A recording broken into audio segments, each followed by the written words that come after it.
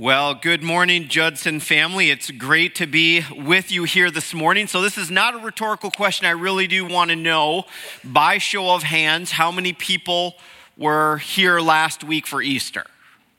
So good. We've got a majority of you.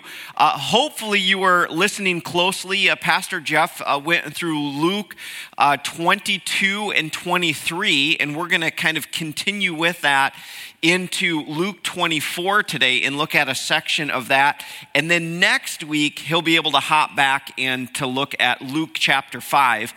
And I was talking to Jeff about this last night just as we were discussing a little bit, and he's told me that you guys are kind of walking through Luke, kind of verse by verse, chapter by chapter, and I just want to commend you for that. It is something that not a lot of churches do, and I know there's lots of different ways that you can walk through Scripture and do different preaching series, and I think that there's just lots of different ways. One of the advantages of going through a book of the Bible like this is that you not only learn the Bible, but you learn how to read the Bible and interpret it and apply it. And so I just want to thank you for that. I want to commend you for that as a church. And it's probably exciting where you're at in first couple chapters. Then you might in the middle go, oh my goodness, can't we do something else? I'm sick of going through the Gospel of Luke. But I want to encourage you to persevere. And I know that God will bless you for that.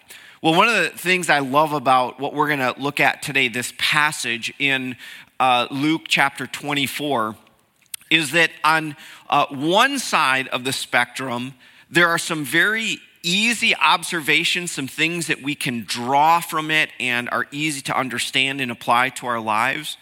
But there's also some things that we're going to read today that are completely mysterious, that I can't even explain them, can't explain them in the physical sense.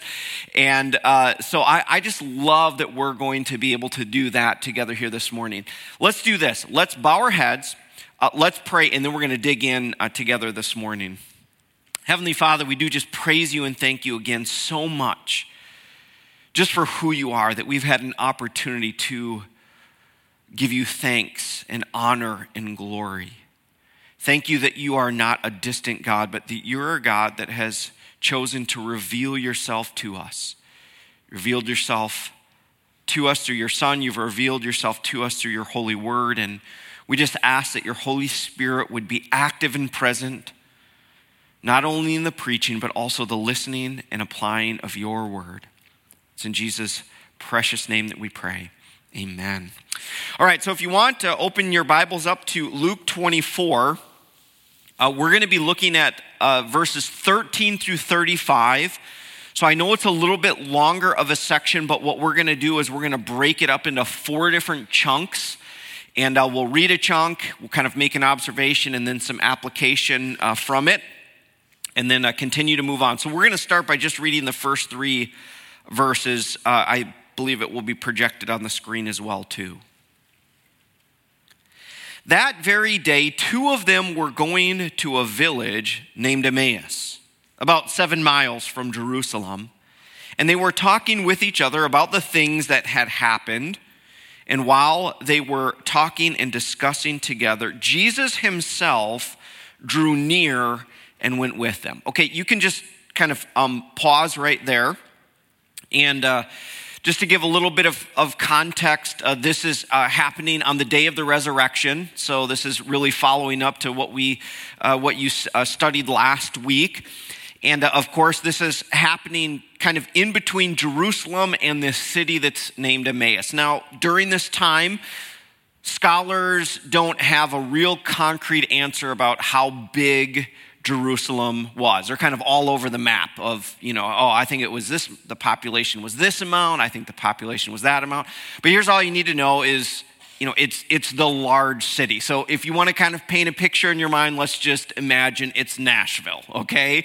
And the 2 that are described here are walking to Emmaus, 7 miles away. So we'll call it a suburb or a little village.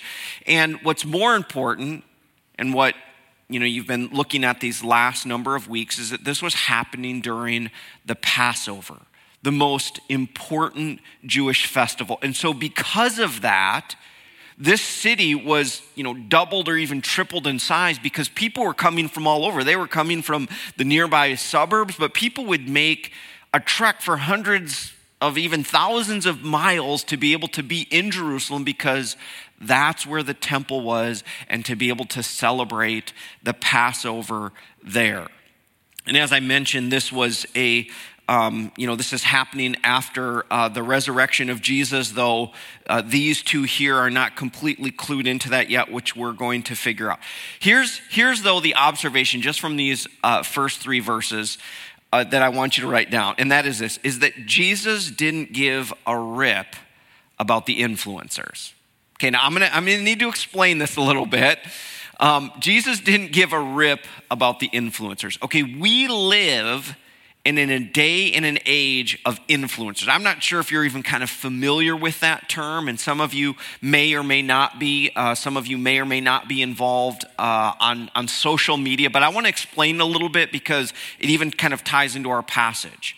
Okay, an influencer is someone who has all sorts of followers on their social media, and so everything that they do and say and wear and buy and eat has influence on other people.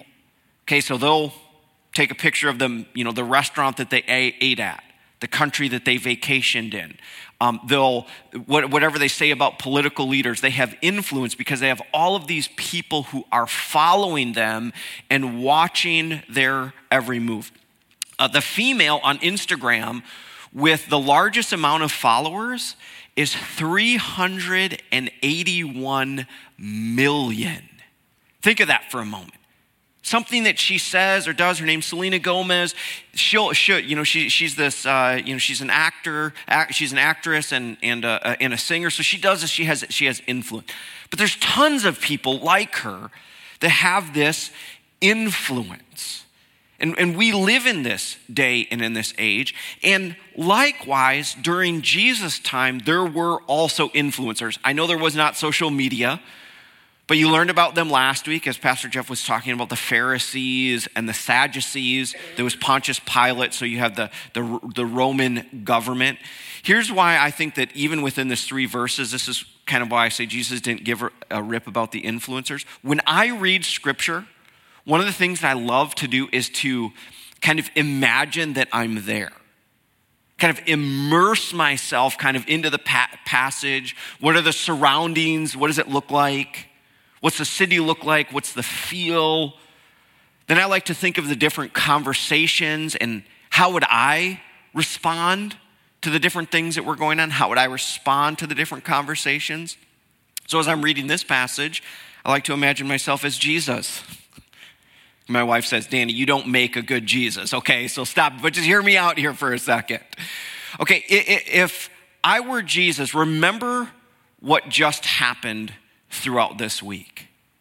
The Pharisees, the influencers, the Sadducees, the government officials, the soldiers, what were they doing? First of all, they were brutally, even physically harming Jesus, right? He was whipped, he was beaten, he was crucified, but on top of that, they were mocking him. Remember that? You remember even some of the things that they were saying? The soldiers were like, if you're really the Son of God, get down off that cross. Or, you're the king of the Jews, so we're going to make this crown and we're going to put it on your head. Now, all of these different things saying you are not the Messiah. You cannot rise from the dead.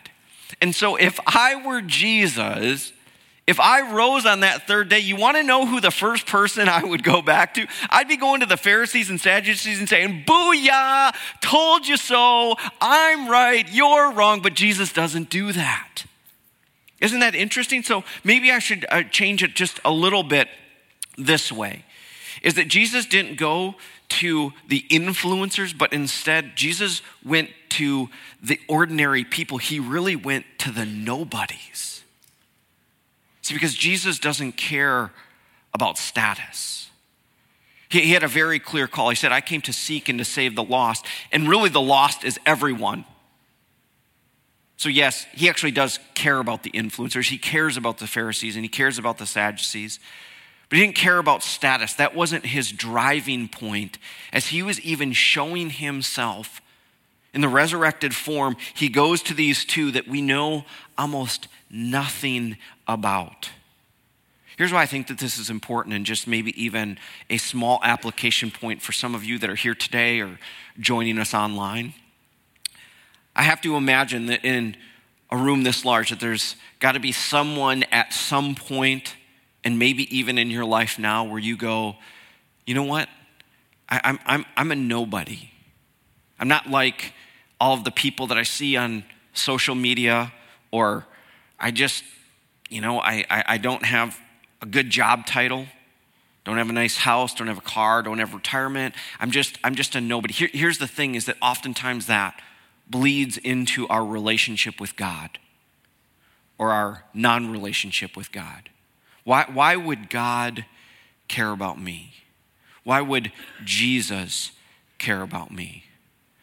Well, maybe today that's the only thing that you needed to hear, that it's just your first step, and to understand that Jesus cares about you.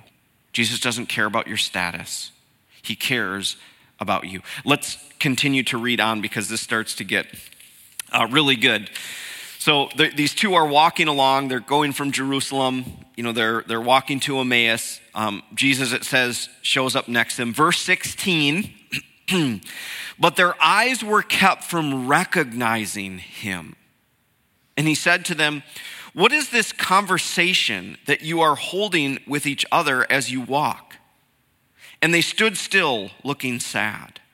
Then one of them, named Cleopas, answered him, are you the only visitor to Jerusalem who does not know the things that have happened here in these days? And he said to them, what things? And they said to him, concerning Jesus of Nazareth, a man who was a prophet, mighty in deed and in word before God and all the people, and how our chief priests and rulers delivered him up to be condemned to death and crucified him. But we had hoped that he was the one that would redeem Israel. Okay, we'll start out. You can just write the observation down right away this time. They were blinded of Jesus and the work of God. They were blinded of Jesus and the work of God. You remember that I kind of started out saying, hey, this passage, I love it because there's so many things that are easy to understand, easy to apply. Got some good theology that we're going to learn from this text. But there's some things that are kind of mysterious and kind of unexplainable. Verse 16 is one of those. So they're walking along. Jesus joins them, and it says they do not recognize Jesus. Now, you could maybe mistakenly think, oh, this was, like a case of mistaken identity. Like maybe, Jesus had a scarf on and he was kind of like hiding himself.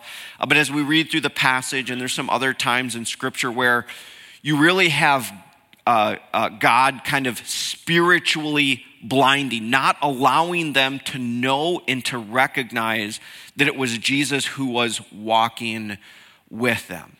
Now, the great thing about it is that we become benefactors of this, right? Because now that this is in Scripture, we have this conversation that happens between Jesus and these two that are walking, Cleopas and, we don't know, it's maybe one of his friends, it could even be his wife. We know very little about them. And Jesus asks them a question. Jesus knows the answer, right? We've been down this path before where Jesus asks them questions. He knows the answers, but then because of this, we become the benefactors of it. So they're blinded that it's Jesus, but there's kind of a second blinding here, and that is that they did not understand the work of God. And we get this through the conversation. Because they start to say, well, here is who we think Jesus is, and here's kind of the expectation that we had of this Jesus guy and this Messiah. Now, what we don't know how long-standing their relationship was. We don't know if they had just got to know Jesus over this last week in Jerusalem and heard him. We don't know how close relationally. Maybe they had met Jesus years ago as Jesus was traveling around the region. They know a good amount of information, so it's probably a little bit more than just knowing him the last week. But here's what I love is that they start to make some statements about who Jesus is, and the statements are all true. However, and this is a big however, they're half-truths. They're not the full story. Okay, let's walk through these because and again, I don't want to keep just referencing back to last week, but honestly, if you were here last week, Pastor Jeff drew some of these out and we see it here again in this passage, and so it's so important. Number one, it says, concerning Jesus of Nazareth, a man. Okay, so let's even just stop there. They make a statement about who Jesus is. He is a man. That is a true statement. That's what we celebrate during Christmas, right? Emmanuel, God with us, God in the flesh. Jesus is a man. But that's only part of the truth. Jesus is fully human, but Jesus is also fully divine. Jesus is fully God. And so these two who it says that they're walking along this path and they're discussing, and the Greek word there actually means that they were debating. You can tell that they're wrestling. It says that they were sad, they're distraught. Okay, they're trying to make sense of everything that just happened in this last week with the crucifixion of Jesus. And so they're recounting back. They're like, oh yeah, Jesus, he was this man. Okay, true, but not all of the story. Who was a prophet, mighty indeed. Right, Jesus was a prophet, and he had powers. He did miracles. He fed people. He healed them of their diseases. And so they were absolutely right. He had this amazing power. However, he didn't come just as a healer. He didn't come just as a teacher. That's the other thing, that he, was power in word, right? He could speak the word of God and make sense of things, but he wasn't just a good preacher, a good teacher, and a miracle worker and a healer. Jesus made a claim that he was God and that he had the right, the authority, and the power to forgive sins. He came as the actual Savior. And maybe my favorite part is verse 21.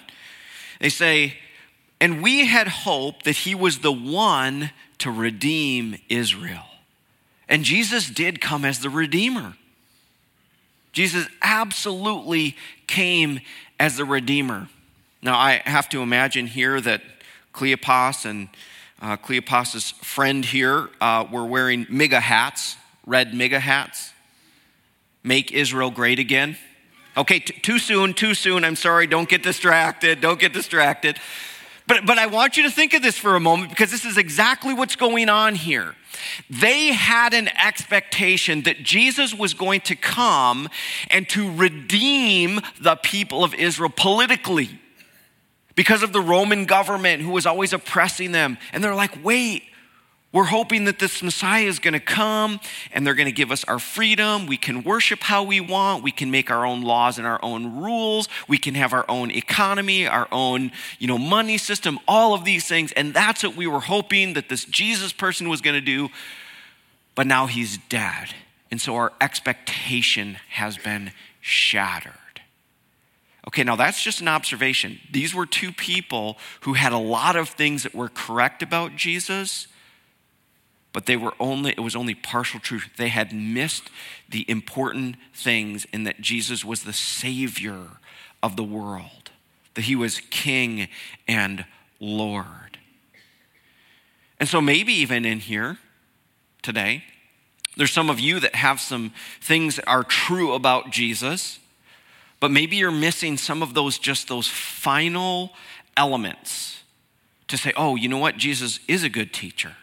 He was a miracle worker. Those things are true. But is he the Savior of the world?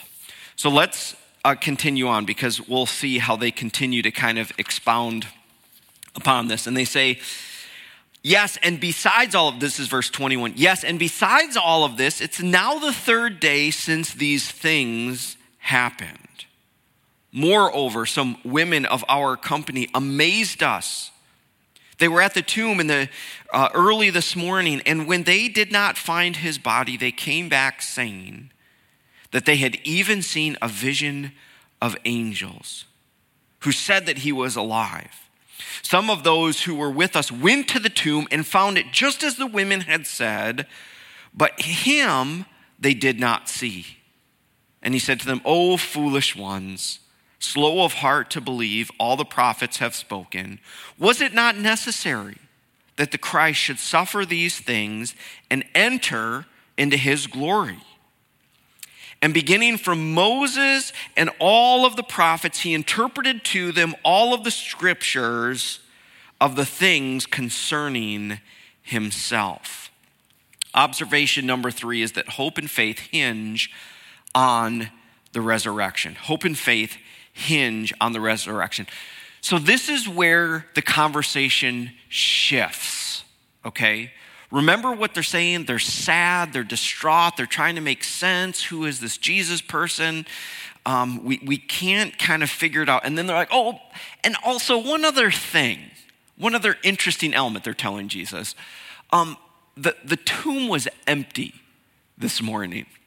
Now, I like this because oftentimes as Christians, when we talk about, like celebrating Easter and Easter week, we often say, like, we celebrate the empty tomb.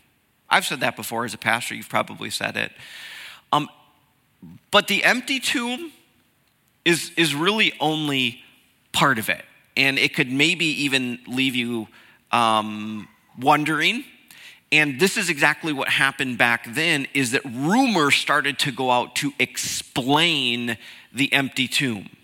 And there are some, like maybe explanations for the empty tomb.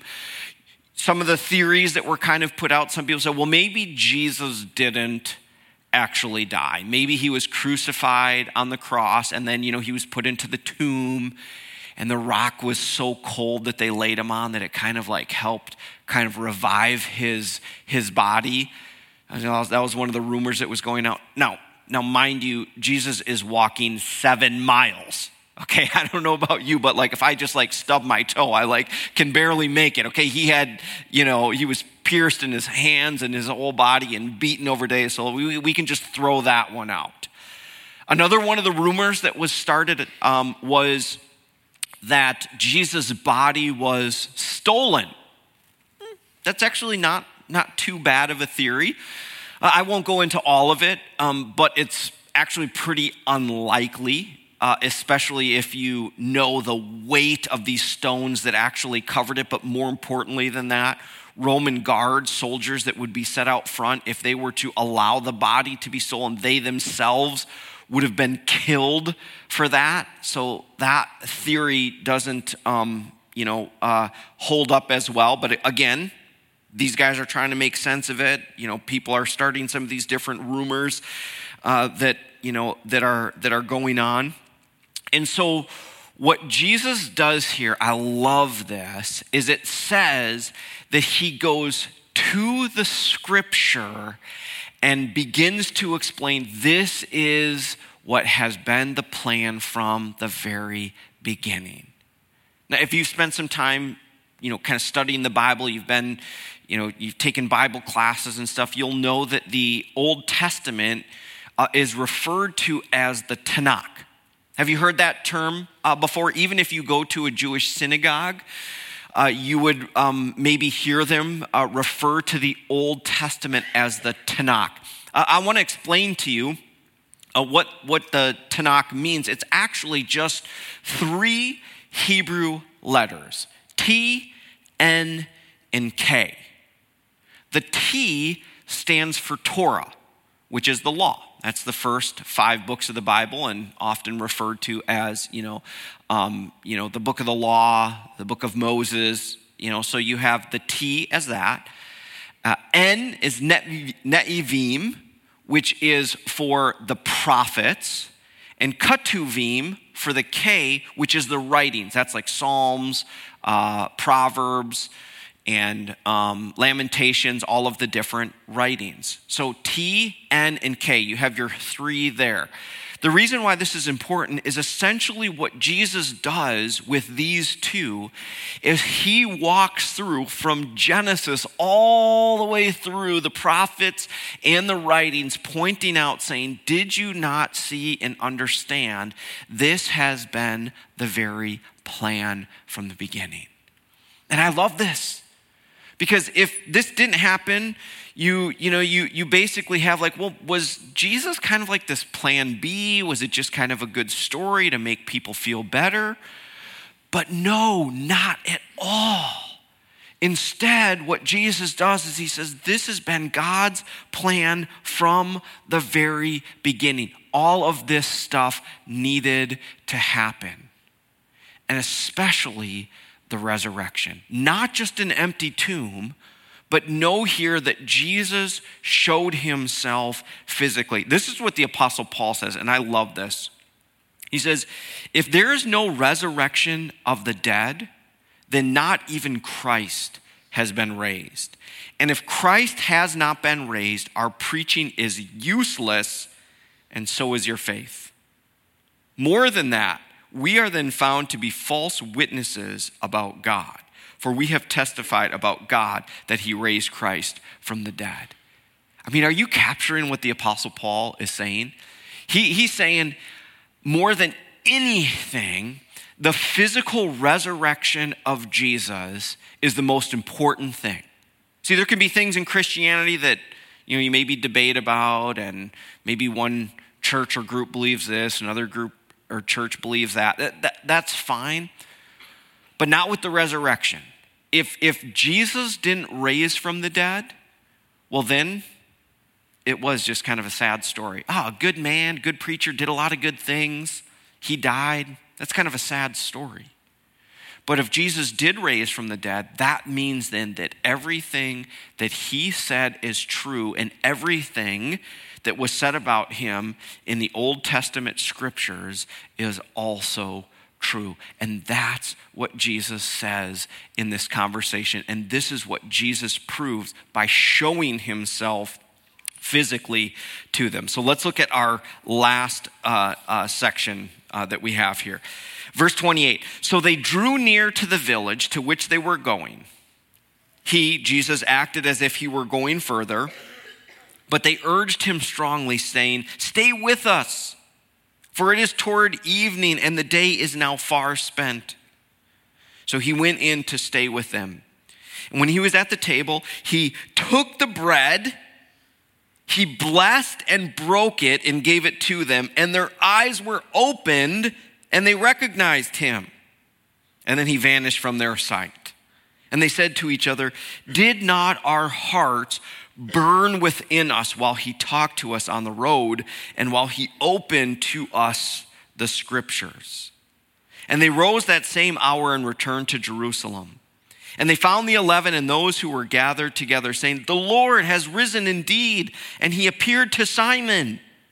Then they told what had happened on the road and how he was known to them at the breaking of bread. So again, I love this. Jesus kind of, playing with them a little bit, like, oh, I'm gonna keep on going. I'm gonna keep on walking. They had reached their destination. They're like, no, stay with us. I mean, they just loved all of the things that they were learning from Jesus. Like, please, essentially begging him, stay with us. So Jesus does, and they sit down for dinner. And you kind of, in your minds, you can imagine that this is resembling the Last Supper, and then when Jesus breaks the bread, that all of a sudden they recognize who he is. So again, this is another one of those mysterious things. God lifts the veil, they're able to understand, and then Jesus vanishes. Again, I don't know if this is like the Matrix or something, and Jesus pixelates away. I don't know that part of it, okay? But here, this is what they say. It said, did not our hearts burn within us? So they recognize, they're so excited, and now all of the dots are coming together. All the things that they didn't understand about Jesus, now they understand because Jesus shared and explained from Scripture about himself. And so what do? They're so excited they go running back to Jerusalem because they need to tell the other disciples about their news. Now, I don't know about you, but after I'm done with 7 miles, that's it. That's like my max, okay? And maybe it was for them too, but they were so excited. They run back to Jerusalem and they're about to, barge in, we have some amazing news. But guess what? The disciples were already talking because Jesus had shown himself to Simon Peter, had shown himself to Peter, and we learn in Scripture that Jesus showed himself in the resurrected form, the physical form, to over 500 people. Right? Physical form. He was eating. He asked them, he says, you can touch my hands. And he had beaten death. So our last observation here is that Jesus is revealed. He is the resurrection and the life, right? Jesus is the resurrection and the life. So all of those people then who are wondering and were having hope in who Jesus was, finally had that ability to say, you know what? Everything that Jesus said about himself is true. And that's what Jesus said. He said, I am the resurrection and the life. So in a moment here, I'm going to close, and I know that for a majority of you know this. You know this story. You know the history of Jesus. You know the crucifixion. You know the resurrection. But there may be some of you in here today that, like these two, had a misunderstanding of who Jesus is and why he came, why he died, and why he had to rise again. And if you've never said yes to Jesus before and placed your faith in him, I want to give you this opportunity when I pray to make the most important decision of your life. And that's to place your faith in Jesus. So let's bow our heads and pray. Heavenly Father, we do just praise you and thank you so much for who you are.